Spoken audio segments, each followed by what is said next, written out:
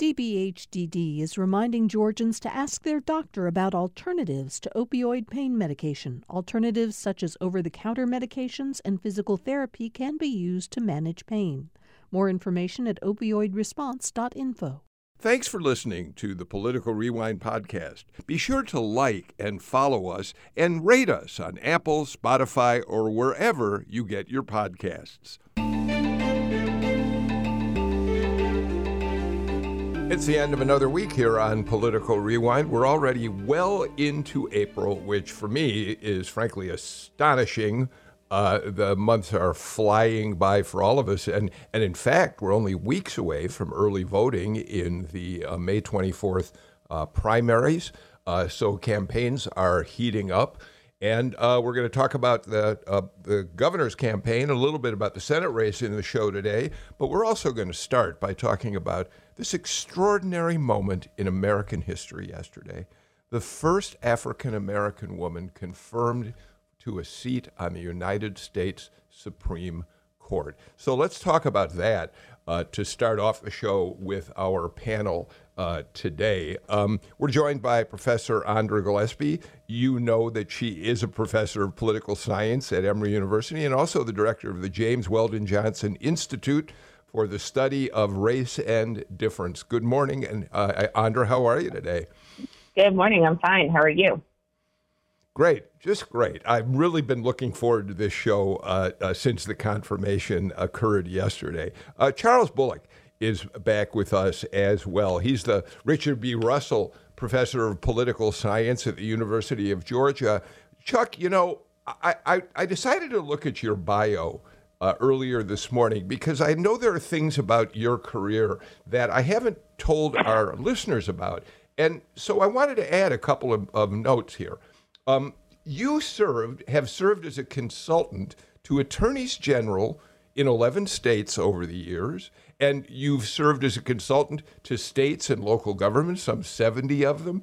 And since the 70s, because you are the premier expert on redistricting, you've consulted on statewide redistricting litigation in more than a dozen states. And I think our listeners need to know just a little bit more about your career. How are you today? Well, I'm doing fine, right? Yeah. Yeah. Any year that there's redistricting is a good year for me. You know, we had a conversation on the show the other day about redistricting, and one of our panelists brought up this notion that we really ought to have a commission here in Georgia, as some other states do. But I pointed out the commissions haven't been entirely successful in avoiding gerrymandering either, Chuck.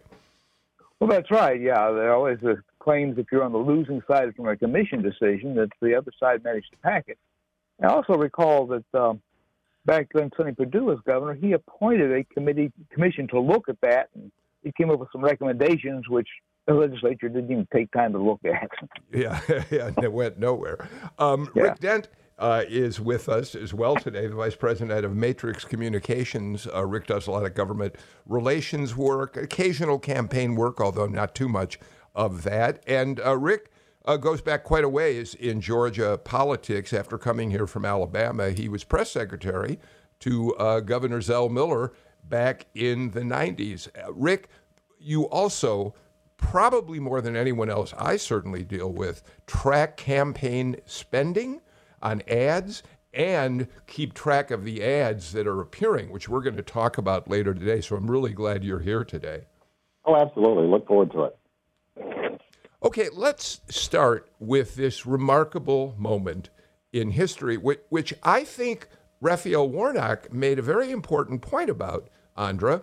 He pointed out that if it hadn't been for Georgia electing 2 Democratic U.S. senators, there probably would not be a Supreme Court Associate Justice, Ketanji Brown Jackson. Yes? Well, yeah, in just the respect that this certainly helped President Biden get be able to get the nominee of his choice.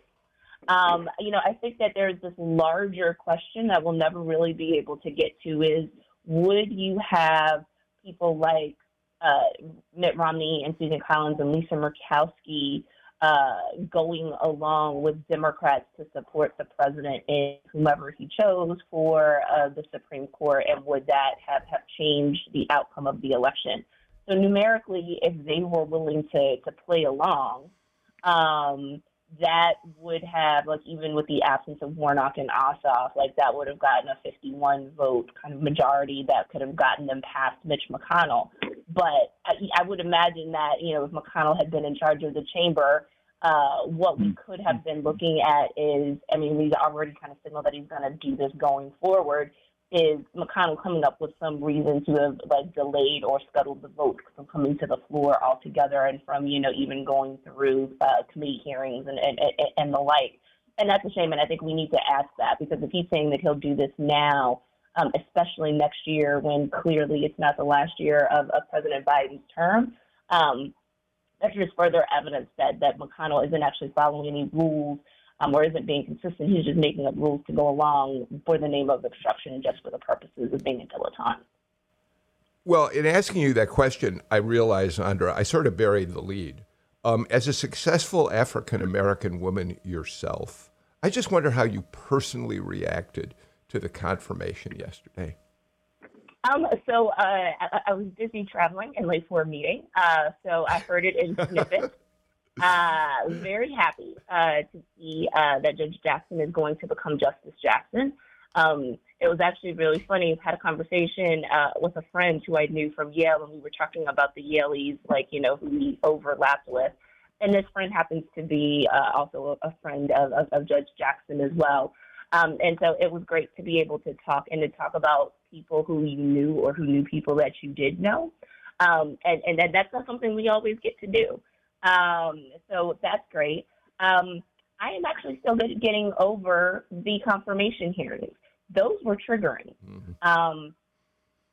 People have spent a lot of time in the media talking about judges and lawyers who are, sharing their experiences of harsh treatment. But even as somebody who doesn't work in that field, there are things that I've witnessed and experiences that I have had that actually parallel what Judge Jackson experienced during that confirmation hearing. And I hope that when the news cycle kind of fades, that we're actually still going to have a conversation about what micro and macroaggressions look like in work, and about what shifting standards look like. Because what I saw with Judge Jackson is somebody who had done everything that people told her to do, and yet it still wasn't good enough. And if people are going to oppose you just on principle because, she was appointed by somebody with an opposite letter behind their name, that's one thing. And I can respect people saying wrong party, can't support you. What I have a harder time accepting is people making up ridiculous reasons to try to oppose her. So, and I've talked about this, with my friends that I serve on a social justice organization board for. We were like, you implied that the woman was a pedophile, sort of a better. You said that she was a terrorist practically because she was providing, constitutional support so that even those who are accused of heinous crimes have a measure of due process. Despite the fact that she's married to a white man, you tried to claim that she was some sort of race radical who hated white people. It was just ridiculous, and it was disheartening, and I'm not over it yet. I understand that. And I want to talk a little more about that in a moment, actually, about the Republican behavior yesterday. But Chuck, I think I want from you, too, your sense of this historical moment, despite Andra's accurate depiction of how Republicans treated this whole process. Yeah, I'll put it in historical context. For probably about 40 years, there was the assumption that whoever the president nominated would probably be confirmed, not just for the Supreme Court, but for every court. It used to be you had to go all the way back to Justice Parker back in the Hoover days to find somebody who wasn't confirmed. Then beginning with LBJ's efforts to elevate a man who was already on the Supreme Court and making him Chief Justice. And that's really the first time where a nominee of the president who didn't get confirmed. And then Robert Bork comes along. Democrats pull out all the stops to stop him. And again, if you looked at his record, you might not like the way he decided, but you'd be hard-pressed to say this man isn't competent, that he doesn't know what he's doing.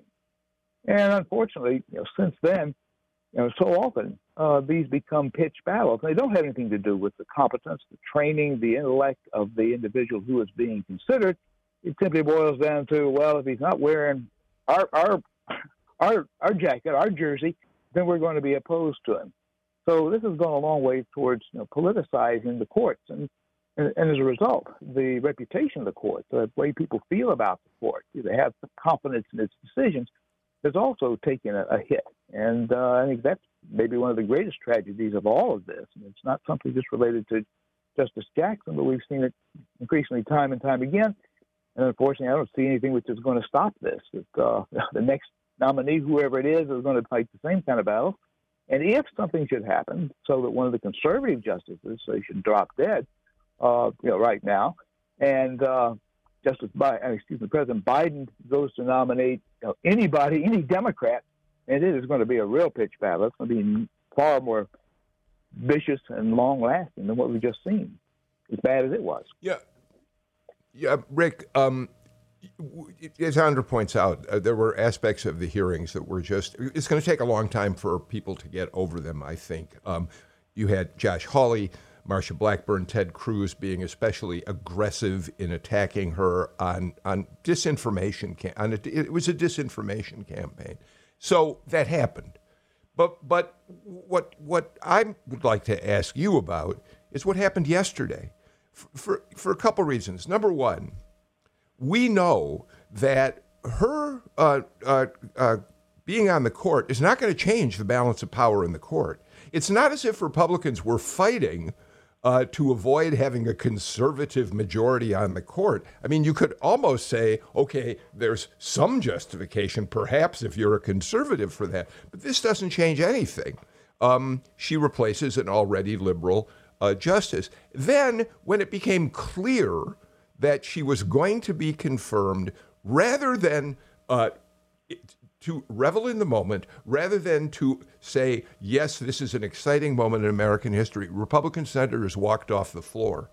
And not only did they walk off the floor, but Mitch McConnell actually, in his final speech before the vote, where it was clear she was going to be confirmed, said, when it came to one of the most consequential decisions a president can make, a lifetime appointment to our highest court, the Biden administration let the radicals run the show. Today, the far left will get the Supreme Court justice they wanted. And then after the vote, they walked off the floor and let the Democrats, with 3 Republicans, to stay there and celebrate the victory. It just seems like it was such an unnecessary action at the end of the process.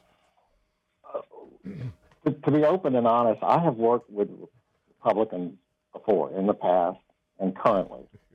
But with that said, as a group, they just can't help themselves. I get it. Democrats get traditionally 92 to 95% of the African American vote. But it's not political science, it's political math.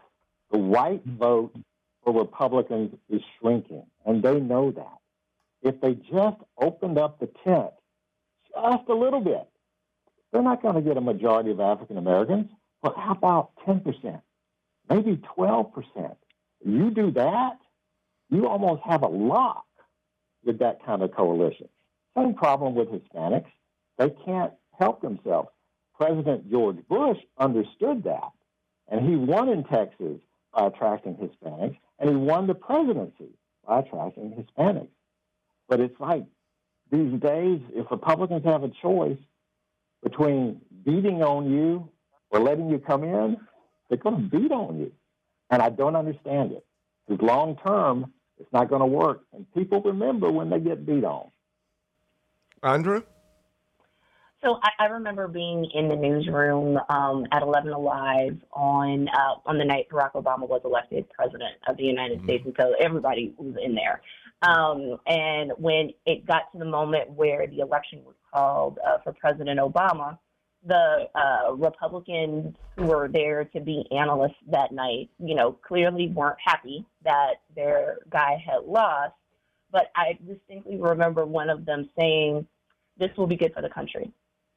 Right. And I respect the class that they took in that moment to say, we're disappointed by the outcome, but we understand that this is going to have to be the case. And when I was on PBS in 2016, right, I knew I had to keep a straight face, right, that I just had to call balls and shots. It wasn't about whether or not I was rooting for one candidate or the other. And to see what they did yesterday, I went back and I looked at C-SPAN to see if I could see how the vote for Amy Coney Barrett, went down in particular. And that looked a little perfunctory. It seems like people came in and they registered their votes and then they left. And then, so there wasn't anything for her, so that she didn't get a celebration. But it didn't look like people deliberately stayed to witness history and then decided that they were going to try to make their own negative history by walking out and making a scene of the whole thing. It doesn't take much to be classy. And I think they can help themselves, right? Because I've watched it and witnessed it with my own eyes. It's just that these people have decided that they'd rather take the low road instead of the high road. And unfortunately, right, you have lots of voters who don't penalize them. You can find other Republicans who can be more mature about this stuff. But unfortunately, that's not where our politics is right now. Chuck? And to briefly underscore Rick's point, if Donald Trump had gotten one more percentage point of the black vote, he would have carried Georgia. That's how close it was. Yeah. Yeah. Well, you know what, Chuck? Natalie Mendenhall found something that I thought was fascinating. I had never known this before. It turns out that it wasn't until 1916, and some of you, the three of you may be aware of this, it wasn't until 1916 that the United States Senate even held hearings to confirm a president's nomination to the Supreme Court. They accepted the nomination. They voted on it, usually in a pro forma way. What's fascinating about this is the first hearing was when Woodrow Wilson named Louis Brandeis, a Jewish lawyer, to the court, and there was such an uproar over the fact his religion, plus, Rick, the fact that he was a very wealthy attorney, that led the Senate to say they had to have a hearing. But here's an additional fact that Natalie unearthed. None of the justices after 1916 appeared at the hearings themselves. It wasn't until 1939 that the first nominee appeared, and that too was a Jewish appointee, a nominee, Felix Frankfurter. So it isn't as if we haven't seen prejudice, Rick, play out in Supreme Court nominations in the past. Yes, it's really amazing. But again, to underscore your main point, Republicans had an opportunity. They had an opportunity, and they didn't take it. And like I said, it doesn't make sense from a mathematical standpoint. Just open the tent a little bit, just a little bit, and you can lock yourself into elections in the future. I don't get it. But I want to say... Chuck, go ahead. I'm sorry. I was going to say... Go ahead. Just to maybe turn it back to a positive, the best comment I saw, I can't remember who said it, but they said, overqualified and overdue. I thought that in a nutshell. Because if you think about it, 1956, Rosa Parks sits in front of a bus, and it takes to 2022 for an African-American woman to sit on the Supreme Court. That's extraordinary. Overdue, overqualified. Okay, I don't mean to keep going back to the negative, but Chuck, I think listeners to the show know that I check in on Fox and Friends most mornings, so you don't have to do it. And this morning, we had the historic confirmation. We had a horrific Russian attack on a train station, which killed at least 39 people trying to flee. And what Fox News played up as their lead story this morning was the Texas National Guard at the border running training exercises as they prepare for the so-called invasion of immigrants that are going to follow the president's triggering of ending Title 42. We'll talk a little more about that later in the show. What was particularly ironic about that, Chuck, is part of that story also dealt with the fact that there were any number of more and more unaccompanied children coming in, trying to get into the country. And I couldn't help but wonder if they noticed the irony of Texas National Guardsmen armed and with shields, and thinking about that in regard to children coming across the border. So that's the echo chamber, Chuck. Well, yeah. And again, to build on what Rick has been saying, this country is becoming increasingly diverse. I mean, the state of Georgia, as we speak right now, may no longer be majority white. Maybe it is, maybe it isn't. It's right kind of at the break point. If we look at our electorate, only about 53% of the folks who are registered to vote in this state are white. Now, the whole country is moving in this direction. Georgia is a bit ahead of the rest of the country and becoming increasingly diverse. But the message should be out to both parties that you're going to have to build a very diverse kind of coalition if you hope to be able to consistently win elections. And if you're going to do that, then you don't want to be seen as being overly hostile to any group which is trying to come to the American dream. Andra, as we close out this part of the conversation, we should point out that she, unlike justices of the past, she will not take her seat on the court for a good 3 months. Stephen Breyer announced his retirement at the end of the session in June, so it'll be some time before we actually have that moment in which she will sit on the United States Supreme Court. But Andra, it's coming. Yes, it's coming. I mean, this is one of those times where, where we actually see a justice replacing a living justice who is retiring.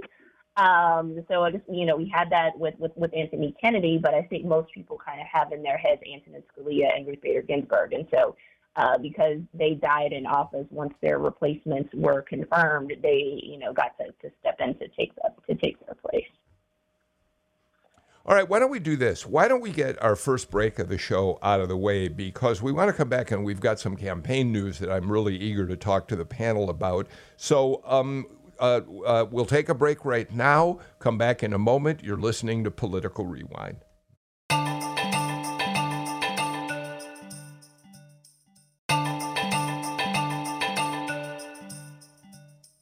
Rick Dent, Chuck Bullock, and Andra Gillespie join me for today's conversation. Chuck, I think a good way we're going to get into looking at some of the spending that Rick Dent's been documenting on the gubernatorial campaign and the Senate campaign in just a minute, and listen to a couple of the ads that are out there. But a good way, I think, to get into it, Chuck, is to look at the latest polling. Emerson College and The Hill released a poll the other day, which confirms what we've heard from other polling sources, we've seen from other polling sources. Brian Kemp has a significant lead over David Perdue, 11 points in this poll, 43 to 32%. And of significance, Chuck, the poll was conducted after the Trump visit to Georgia, in which he reinforced his support for Perdue. So what do you make of those numbers right now, Chuck? Well, I think you'd rather be in Brian Kemp's position than David Perdue's. Several things that have come out of this poll. One is, if we look at the question they asked about, this is just asked of the Republican voters, does Donald Trump's endorsement make any difference? And it splits about one-third, with one-third, 37%. So, yeah, that's important to me. But an equal number says, I would vote the opposite direction. Another third say, I don't care, one way or the other. But I think another thing that's interesting really here is that, there's this notion that as an incumbent, if you're under 50%, then you're in trouble. You may be ahead, but you're in trouble. And again, think about the experience on the general election of Roy Barnes, who, no matter how much money he spent, was hovering around 50%. He'd run a new ad, he'd get up above 50%, and 3 days later the tracking polls would show he's back down at 47, 48. And then there's another kind of rule of thumb, at least political scientists talk about, and again, Rick is the man in the field, may say, professionals, we don't look at it that way. But the question of what happens to those people who are undecided, or in the case here, which may go to a runoff, of those people who voted for a candidate who gets eliminated. And this poll poses that. At first, they asked a whole range of candidates, And then it says, well, if it gets down to just a head-to-head between Kemp and Perdue, what happens? All right, the rule of thumb is that incumbents are going to get beat about 2-1 by those people who are undecided, late decided. So if you look at what happens as we move from all the candidates to just a head-to-head, David Perdue picks up 7.4 percentage points. Brian Kemp only 1.6 percentage points. That still leaves, according to the poll, 16% undecided. If you allocate them on a 2-to-1 basis, you end up with a dead heat pretty much. Kemp would be at 50.2% and Perdue at 49.8%. So, yeah, that 11 points that you see when you take the first cut at this, it's what people are saying under that condition. But when it comes down to voting, maybe in a runoff, which would be, I guess, in June, it may be a lot closer. Wow. Andra, weigh in. So, I don't disagree with Professor Bullock. No incumbent wants to be in the position where he's fielding off a serious primary challenge. On the other hand, I think Governor Kemp has held his own despite the challenges and despite the onslaught from Donald Trump. And I think it's actually really important for us to look at, whether or not there was a bump from the rally a couple of weeks ago. And I think the other thing that's actually really important in the polls is the fact that Kemp has pretty consistently had about a 10-point lead at all the polls. And so even though there's some polling companies in there that I don't trust, they're ones that I do trust, and they're all saying the same thing. So if they're all saying the same thing, I think that there is some wisdom of the crowd there and suggest that, people's methodologies are actually correct. And so I think the Perdue camp needs to take their position as the underdog in this race very, very seriously. Now, they may not be able to do much about it. It doesn't look like they have the resources to necessarily overcome this. But, we're going to be watching this race very closely, so Kemp can't take anything for granted. But Perdue can't think that just because he has the endorsement of Donald Trump that somehow that guarantees that he's going to be able to pull off a miracle without a lot of hard work and other things turning in his favor. Rick? Look, I have been on incumbent campaigns at 42%. It is a hole. It is a deep well. It is like pushing a boulder up a mountain 1 inch a day. And it explains a lot of what the Kemp campaign is doing right now. The way to read an incumbent race poll numbers is completely different than an open seat. It is about, as it's been stated here, the undecided. So when I've been on incumbent campaigns, you don't pay any attention to where your opponent is. It's your number that counts. You've got to get to 50. It doesn't matter if you're ahead by 10. It doesn't matter if you're ahead by 20. You have got to get to 50. Look, Zell Miller, when he ran for re-election against Guy Milner never came within 15 points of us. And we crapped on him for 3 months. And on election night, we won by an inch. Guy Milner never got above 35 and was almost elected governor on election night. Well, that's how you read them. Yeah, yeah, and you make a good point too. We've talked about it on the show before that we just don't really know about that. I suppose you could call it the silent majority in a way. We don't know how Trump in the long run might motivate those pro-Trump voters. Might in the long run turn out at the polls for Perdue. We don't know that. But Rick, this is a good time to play one of the ads that you sent over to us because you raised a great question. There's a Kemp ad in which we've got a number of Kemp ads, but one of them is an attack on David Perdue. And you, in sending that along, said, why is Kemp attacking David Perdue? So let's listen to this spot, the audio of this spot, and then talk about that. I don't blame China for taking advantage of us. I blame our leaders. Leaders like David Perdue. Millionaire David Perdue got rich sending jobs to China. I lived over there. I've been dealing with China for 30 years. We outsourced every single product that we sold in our stores. Perdue sent our jobs to China. We have to stop our jobs from being stolen from us. We have to stop David Perdue. Okay, so Rick, one way I could imagine looking at that ad is that Brian Kemp has so much money that he might as well burn a little of it going after a primary opponent. But I think you see it as more significant than that. Oh, absolutely. What I always say about when you're watching a political race, pay absolutely no attention to what a campaign says. Watch what they do. And right now, Kemp is going after Perdue, and you have to ask yourself why. If he's ahead by 11 or 12 or 15, why do it?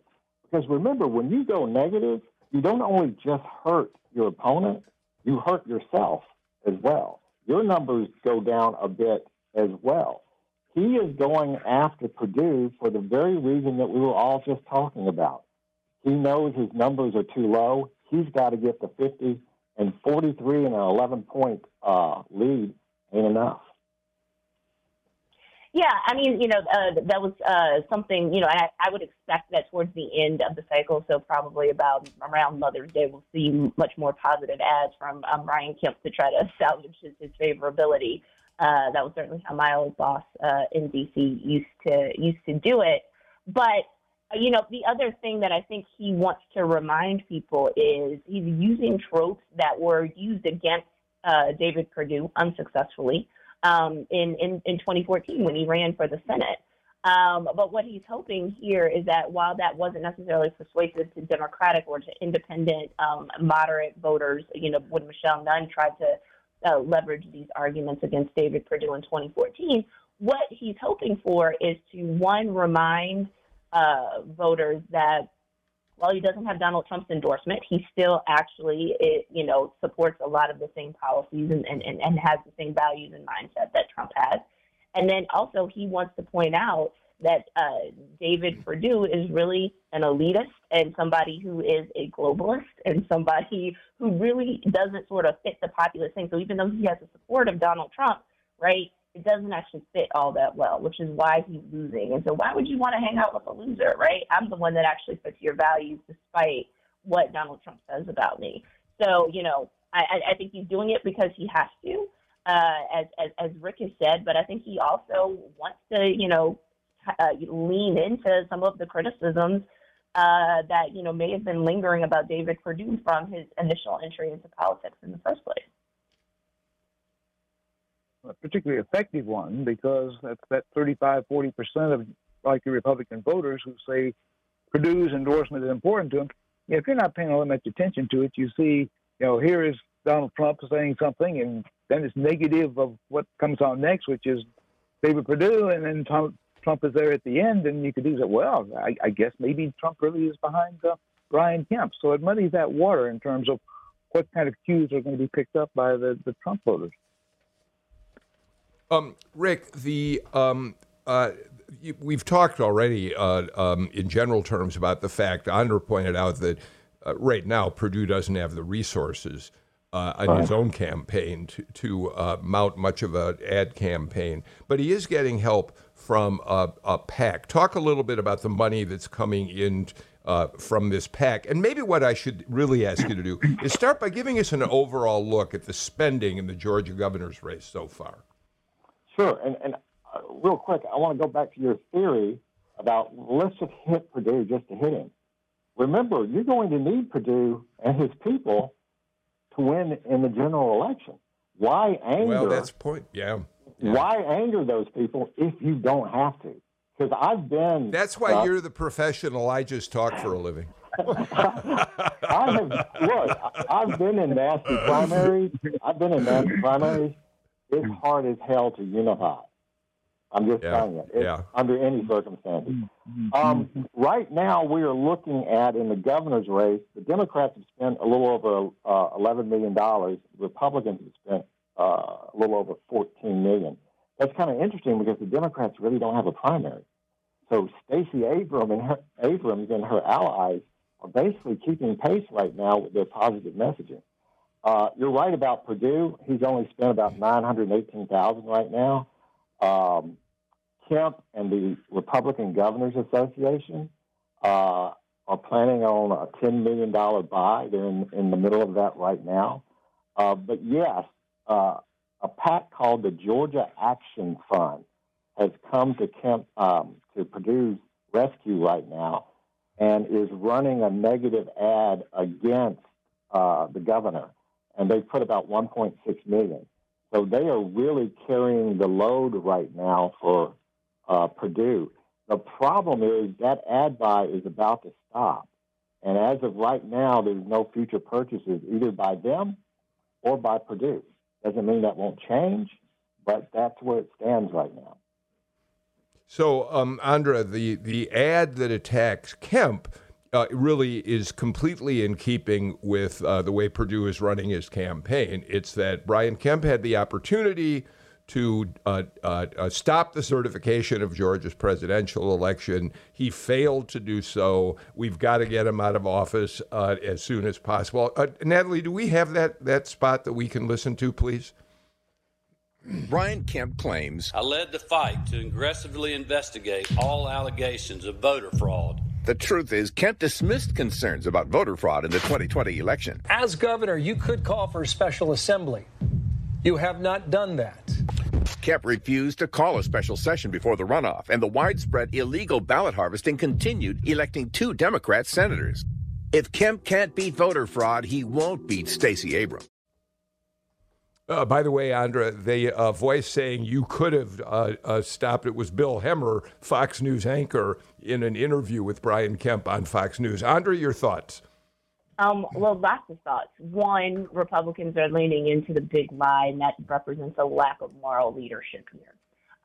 So Governor Kemp, Secretary of State Brad Raffensperger are the heroes in this story, right, because they stood up to their own party, and they just paid attention to common facts and good sense. This is also dangerous in terms of just the health of our democracy. If you keep on reinforcing this lie over and over again and people start believing it, it actually will eventually have a very destabilizing effect on our democracy because people can't accept when they lose elections, right, fair and square. The other thing that's in there is this little sort of slight implication there, sort of the subtext is Stacey Abrams cheats at elections, right? So if you can't stand up to voter fraud in 2020, then you're not going to stand up to voter fraud that's going to be committed by Stacey Abrams. And so I hear sort of subtext of black criminality there. And voter fraud that are very, very troubling. And I would, argue that's a dog whistle, sort of, some coded language that's going on there. So, just in general, if the best you got is a lie, that does not speak well. It doesn't mean that you can't be successful, but that speaks very poorly on our democracy, and it speaks very poorly for the foundation of your candidacy. Yeah, I'd take it a little bit further, I guess, than Andra did. She said that people may start believing it. All the polling indicates that most Republican voters in the state not only they do believe it. And this is a year and a half past that election. Indeed, most Republican voters have serious qualms about what's going to happen in 2022, whether or not our electoral system is going to be fair and accurate there.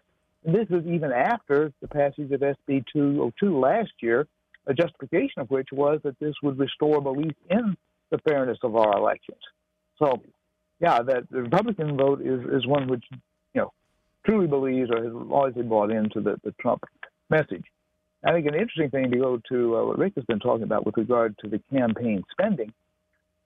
Is Donald Trump going to be so committed to David Perdue that Trump is going to put some of his skin into the game? I mean, he has, $100 million more than that he has raised in his own PAC, and he hasn't spent a dollar of it on behalf of any of his candidates here, any of his team that he's got running in Georgia.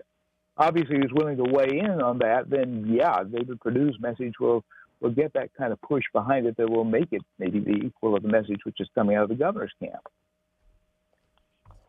And remember one thing, and we're kind of forgetting about Stacey Abrams. She's a winner right now, whether she's ahead or not, but she's a winner right now because, as I pointed out, right now the Republicans have spent $14.2 million on the governor's race. That's $14.2 million that is not aimed at Stacey Abrams. They're spending it to fight amongst themselves. So in that regard, she's winning right now because of that.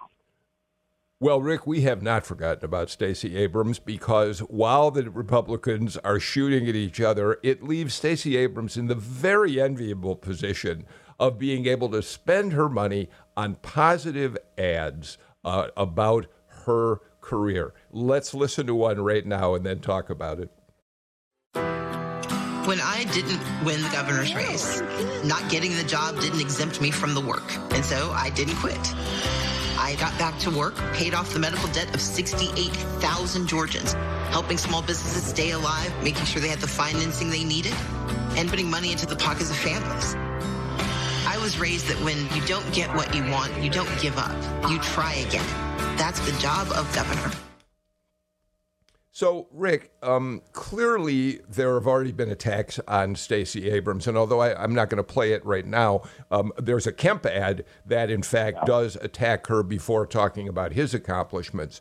Right. Nevertheless, she is prepared for a much bigger onslaught down the road, and so although she is the best-known political, certainly Democrat in the state, she's doing everything she can right now to inoculate herself against some of the worst attacks that are headed her way, Rick.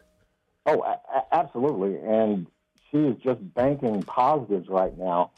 What you need to know in terms of the numbers, and this is significant, right now, this week, and it was last week as well, she is spending more on television than Governor Kemp and the Republican Governors Association combined. Okay?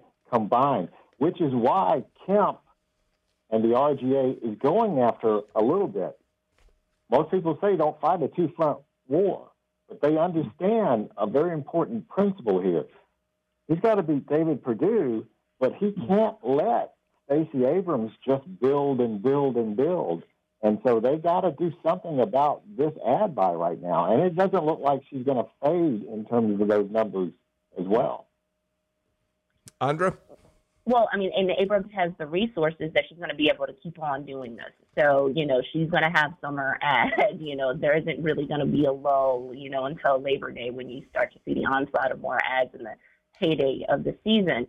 I think in some ways this particular ad is a little defensive, in part because it does respond to some comments she made in a speech early on where she said she'd done the work of governor for the last 4 years, and people kind of were a little taken aback by that. Right, so this one conveys a lot more humility and hard work. One of the things that I have, always taken note of when I've seen this ad is the idea that she said when I didn't win in 2018. So there was this acknowledgement there that I think it stands in stark contrast to Donald Trump and his surrogates who still can't, accept the fact that Joe Biden is the legally and duly elected president of the United States. But that also, Stacey Abrams was the one who was used as the justification for people kind of, doubling down on the big lie. Well, Stacey Abrams didn't concede, so why should Donald Trump? And I said that Stacey Abrams never was, attempting to stay in the building or attempting to move across town. So yes, she, didn't concede, but she also didn't try to set people up to, to start a riot, or potentially wage a coup. And so I think she's trying to provide those contrasts there and actually inoculate and protect herself going forward. Chuck, let me give you the last word before we have to take a break. Yeah, I think what Kemp has learned, perhaps a lesson from the 2020 Senate runoff, or Senate primary on the Republican side, where Republicans, Kelly Loeffler and Doug Collins, were so busy beating up on themselves, and that allowed Raphael Warnock to have a free field where he could run very positive ads, introduce himself, and kind of stay above the fray. And that's the situation which we're seeing again now, although, as Rick points out, Kemp has taken a few swipes at Abrams. So maybe her path is not quite as clear as Warnock's was, but that does put the Democrats in very good shape when they're not having to fight a bitter battle in order to get the nomination. You can score points right now with the opposition kind of essentially not on the field against them. All right. Thank you for a great discussion in that segment. Let's get to the final break of the show. We'll be back with more in just a moment.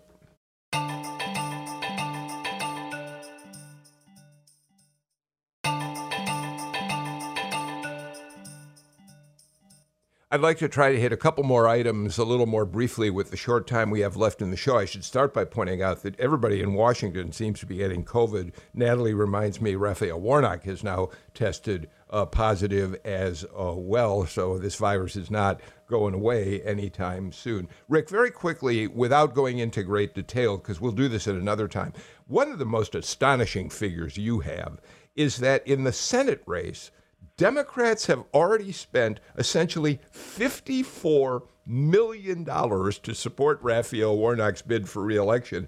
Republicans have spent $5.4 million. And one of the reasons that's significant is that you point out to us that Democrats have already locked in ad time all the way through the general election. And that inventory is going to start getting a little more sparse when Republicans have their candidate. That's right. The Senate Majority PAC has already bought $24 million for the fall campaign, and that will support Senator Warnock. Here's the interesting thing. Warnock himself has already spent $24 million. Now, that compares with Herschel Walker, who's spent a grand total of $826,000. So what that means, folks, is that right now, Senator Warnock is probably outspending, well, he in fact is outspending Herschel Walker 24-1, and he may be losing. 24-1, and Senator Warnock might be losing. Yeah, that's it, Chuck. I mean, you were around University of Georgia for the glory days of Herschel Walker. Maybe he doesn't need to spend to win that Senate race. And he does. No, I mean, he's still fairly comfortable with regard to getting the nomination, and so yeah, he's not debating. He's not meeting with reporters. He's just relying upon the name recognition that he built beginning 40 years ago. So he looks in pretty good shape. And again, this earlier conversation we had about the problems with the incumbent, in this case, Raphael Warnock's the incumbent, and he's not hitting 50%. Indeed, he's actually trailing in most all the polls. Yeah. So it's easy to understand why he would have already spent $24 million, and his supporters would go out and be spending, buying up everything they can because they need to. Andra? Two observations here to just kind of piggyback off of that. Like, when you see increased spending, right, that's a signal of the competitive nature of a race. So if somebody thinks they're going to win in a cakewalk, they don't spend money. And so the fact that Senator Warnock and his allies are definitely sort of suggests that this race, is competitive and that he doesn't have a lock. I think on the flip side, Herschel Walker doesn't have to spend a lot of money. And this is very Trumpian. And so, especially since there's the attack ad against Stacey Abrams about her being a celebrity and gallivanting all over the world, right, which is very reminiscent of the attack that John McCain tried to use against Barack Obama in 2008.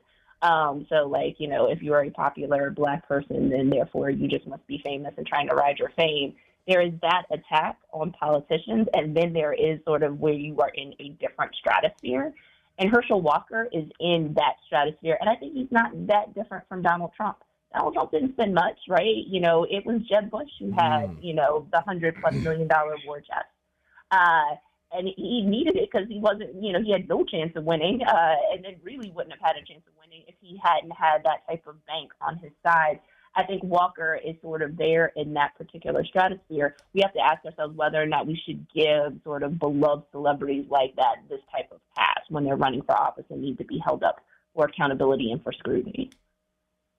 Okay, one last item. We don't have a whole lot of time for it, but I mentioned it in the headlines of the show, so I want to get to it now. Marjorie Taylor Greene has been all over Twitter again, getting national attention. And remember, she is the congresswoman in the 14th district, so we can't ignore her. Number one, she said that Lisa Murkowski, Mitt Romney, and Susan Collins were pro-pedophile because they were supporting the nomination of Ketanji Brown Jackson. And then she tweeted out that she didn't tweet it out. She made comments in a talk that even though Judge Jackson may not know what a woman is, she does. A woman is a servant to her husband, essentially, and is definitely of the weaker sex. So, Chuck, here's my question.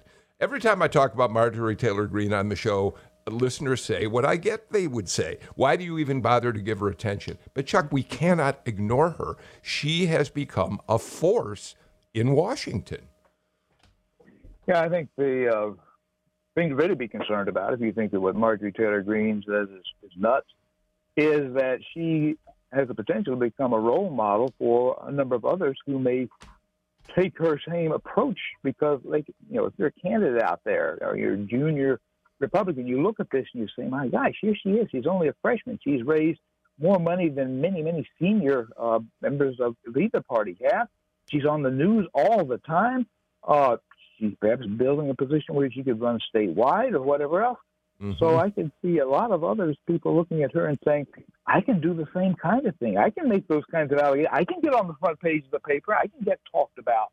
So that is, I think, what we should be most concerned about is not that she's unique, but that she may be a prototype for what we may see a lot more of. Rick, just quickly, could you run a successful campaign against her in the 14th District? Is there a way to do it? No. I think she's unbeatable. I think she's unbeatable, and she raises money. That's amazing. What I hope that she will run for governor one day, because I want to watch that.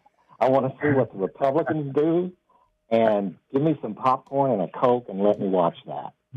Well, Andrew, what worries me about that is that the Republicans who've stayed in line with Donald Trump, I don't think have shown a lot of independence that they might be willing to suddenly speak out against Marjorie Taylor Greene.